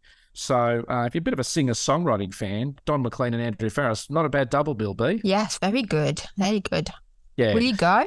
Will I go? I may go. I'll just see where it sits on a couple of things there. But look, I'm not a huge Don McLean fan, but there's enough sort of songs between the two probably would be worthwhile. Also, too, just released last week, Rolling Stone Australia released their top 50 most iconic moments in music, and coming at number 10 was In Excess, the Wembley gig. I think 9 to 1 still to be released, so I don't know if they're having a repeat appearance. But it was great seeing that concert get its due acknowledgement in the latest edition of Australian Rolling Stone. Fantastic, yes. Yeah. Also, too, friend of the podcast, Mark Opitz, I believe he's going to be working again very soon with an album out called Lip Stereo, who have just released, I think, a new live EP. But Mark's going to be going into the studio again. So he's getting back into the mix. And Mark's also moving to Melbourne more permanently, because of all of these production things and everything going on. So that's pretty cool. So you're moving in with you? No room in my house. And you never get sleep. Imagine Mark opens a my joint. Hey, Mark, why did you put this guitar riff on the second song? He will never sleep. Also, too, big happy birthday out there to Terence Trent D'Arby, great friend of Michael, did come in and guest vocal for 1 gig with the band. Does go by another name now, which is sort of longer than the supercalifragilistic. I think it's Santeria or whatever. It's like Salamander. Correct. He's based in Spain these days. But, happy birthday to Terence. Also, too, B, we do like occasionally come with a little bit of funny news. We talked about the horse racing recently with In Excess. Craigslist, that famous website in America, I read this article today. They need a new sax player. Now, I want to emphasise for our Kiwi audience, sax, S-A-X, okay, player for In Excess. And the criteria, they want someone with a great attitude and someone who can work hard. Now, that sounds like Kurt, doesn't it? Yeah, it does, yes. So you've put his resume through, have you? Well, yeah, absolutely. But the very last bit of news, which will tie into my little nugget earlier about our episode next week, there is a fantastic review on Listen Like Thieves that was, and I'll give you the publication. The publication is called Pitchfork magazine, and you can find it via Twitter or Pitchfork, the website itself. But they've gone back and done a big deep dive on albums dating back into the 80s, I think. And Listen Like Thieves got an 8 out of 10, which is pretty good.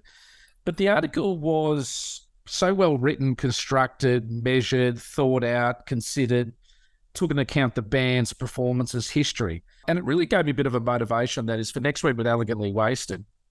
I would like to sort of maybe get a bit more, I guess, what's the word? A little bit more in depth about reviewing and the critical and the commercial side, and how Elegantly Wasted sort of, and how Elegantly Wasted fell through the cracks a little bit at the time, and how everybody played what I call the man. They played Michael and the band.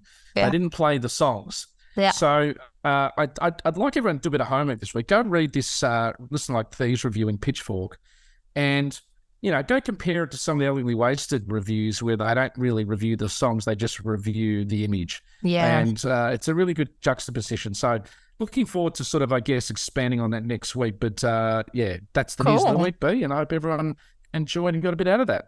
Excellent. Thank you.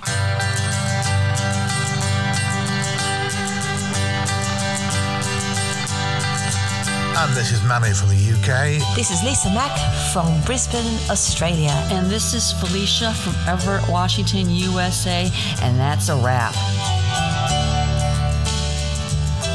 All right, B, that's a wrap. Another big episode there. Lots of news. I didn't think we had much news this week, but after looking through it, I thought we had quite a bit. As I said, next week's episode, looking forward to, as I said, diving deep and Elegantly Wasted one more time before we put it into the time capsule. Again, B, we often talk about our patrons. This is the time where we want to welcome all our patrons, and we're going to dedicate, as I said, the patron welcoming to Martin Norton this week, who we did, we think, forget last week. So hello, Martin, and we'll do another hello to you in the patron list. So over to you, B. I'd like to say hello to everybody outside on the highway. Let's all say hello to everybody outside. It's about 10,000 people at least. Hello.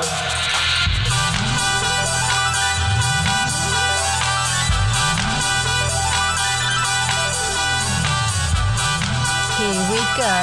Our honorary members: Tim Farris, Nick Eagle, Mark Opitz, Richard Simpkins, Cameron Adams, Mary Woods, Darren Jones and Paul Jolie. Our patrons: Carmen, Laurie, Carrie-Anne, Danielle, Sarah Markham, Sarah Camia, Dr. Jim, Katie, Lisa Mack, Anne-Marie, Susan P, Susan B, Foxy, Pedro, Mandy, Lisa, Linda, Yvonne, Amanda H, Amanda V, David, Tracy, Paul Buckley, Ella, Ryder, Tony, Erica, Abigail and Martin, Val, Jim, Matey, Kelly, Jackie, Sean, Sheila, Shannon, Helen, Brett, Suzanne. Happy birthday, Suzanne. Laurel, Bard, Genevieve, Shelby, Manny, Laurie, Jill, Yari, Leos, Heidi, Paula, Lisa, Angie, Nancy, Juliet, Scott, Anthea, Maria, Nicole, Tracy, Darren, Vernon, Jamie, Diana, Stefan, Andrew, Georgie, Stephen, Keisha, Mark, Vern, Shane, Lachlan, Mandy, Rachel, Nick, Sula, happy birthday Sula, Amy, Diana and Paul. And not forgetting our special mentions to Sue D, Joe Robbins, John A. Vink, Michael Spriggs, Glenn Davis, Paul Boozy and Jay Finlinson. Welcome to the podcast, everybody.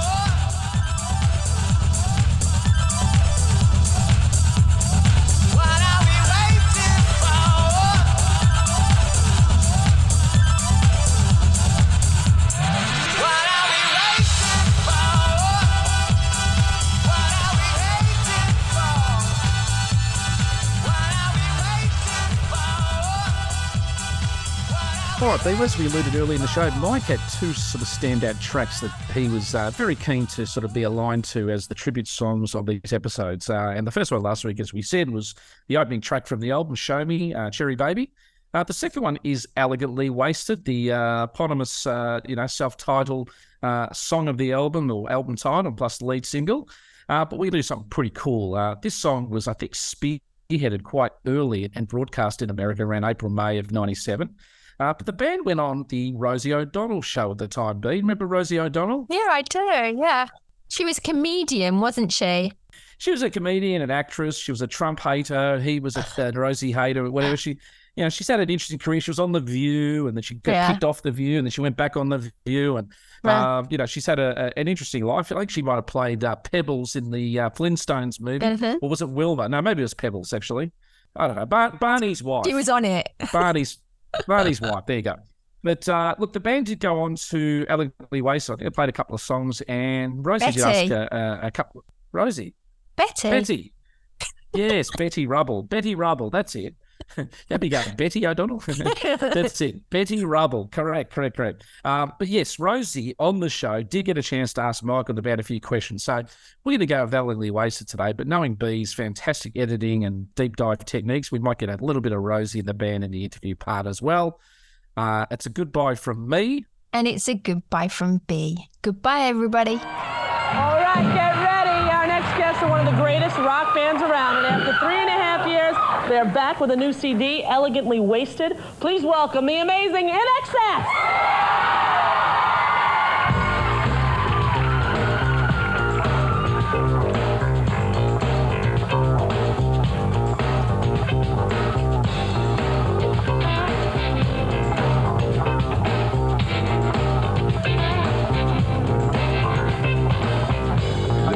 All that shines,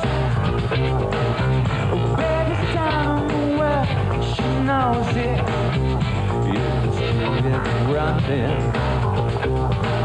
Why don't we make it rain like we used to? Run, we hide, wait and want the good life. Oh sure, you're right. This ain't the good life.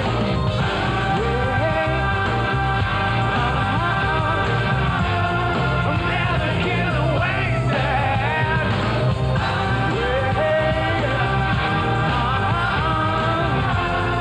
Never getting wasted. Look at all the crimes. Baby's down well, she knows it. Make up her life.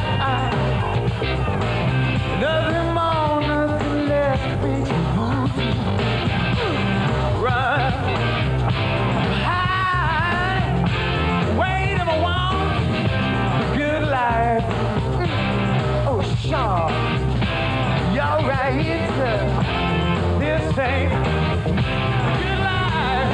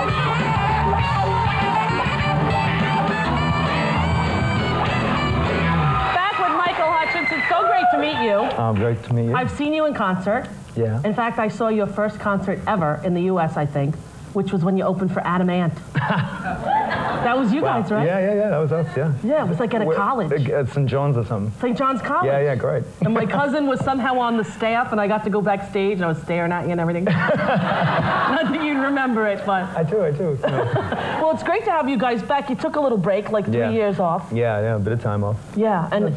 necessary, Yeah, but you always intended to get back and do more music. Oh yeah, definitely. Yeah. We're feeling really good. I think we've got a real good In Excess record here. So we need to spare you all for a while of us. So we're back with us and it's looking good. Well, I'm happy that you are. I love your music. I really do. Thank you. I understand you have a new baby. Yeah. A baby girl? Mm-hmm. How old is she? She's gone on 9 months now, yeah. 9 months. What's her name? Her name's Heavenly Hirani Tiger Lily Hutchins. Wow, a lot of H's in there. Yeah, She's her own 4-H club almost. Almost, yeah. Now, when you go on tour, will she come with you? No, she just left yesterday, actually, back to London with her mom, Paula, and she comes out for a week here, a week there, Yeah. Can't do it too long. No. Is she sleeping through the night yet? She's great. No, she's, honestly, it's my first baby, and she's just perfect. I mean, I can't believe it. Everybody's like, the band's like, you wait till you have kids, and then I'm like, great, typical Michael. She sleeps all night. She just laughs in the day and giggles and smiles, never cries, Yeah, that's like my son. Right. But wait until she gets to be 2. She starts to hit other children. Yeah, exactly. I know my son's been doing that. It's really? bad. It's embarrassing for the parents. And he try not to put the head back on. Yeah. Exactly. Yeah. Do you live most of the time in London? Yeah, I do lately. Yeah, and you're from there originally? Yeah. No, from Sydney. Australia? Yeah.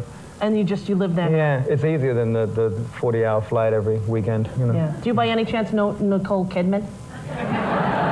Yeah, I think I've met her. You met her? Yeah, at some stage. She used to go out with a friend of mine, I think. Yeah? Really? Who? Maybe I should. I'd like nobody. I'd like the dirt on her. No, being from Australia, right. Yeah, Tom, huh? Yeah. I heard. Whatever. Yeah, I know. They're over in England now. If you see them, say hi to me. I will. Now, you guys are touring starting when, in August? We're touring, we're coming back in August. We're just doing sort of, promotion at the moment, but we're back in August, and we'll be playing a tour all through summer. Yeah. Do you enjoy touring, or it gets a little grueling? No, we love being on stage. I mean, it's the 22 other hours a day that's, Yeah, it's tough. Yeah. Any crazy fans ever do any weird things to you? Because I know rock and roll guys, you got some wacky fans. Yeah, actually, the other day in Stockholm, we're having a big launch of the record, because it's out now.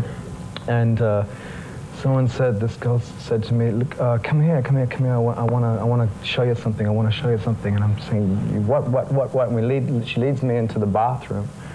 Uh-oh. I'm like, uh-oh. Yeah, I think I've seen one of these before, honest. and she goes in the cubicle, she says, listen. And I hear this.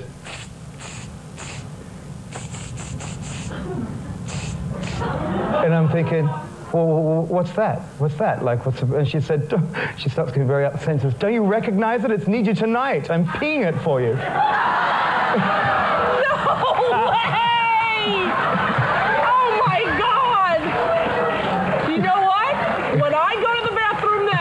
Darn well I'm going to try that, Michael. Because I've never done that. Will you sing that song for us? Yeah, absolutely. I Need You Tonight up next. Elegantly Wasted is the new CD, In Excess, on tour in August. Buy it, go see them, and stay tuned. They'll be singing right after this commercial.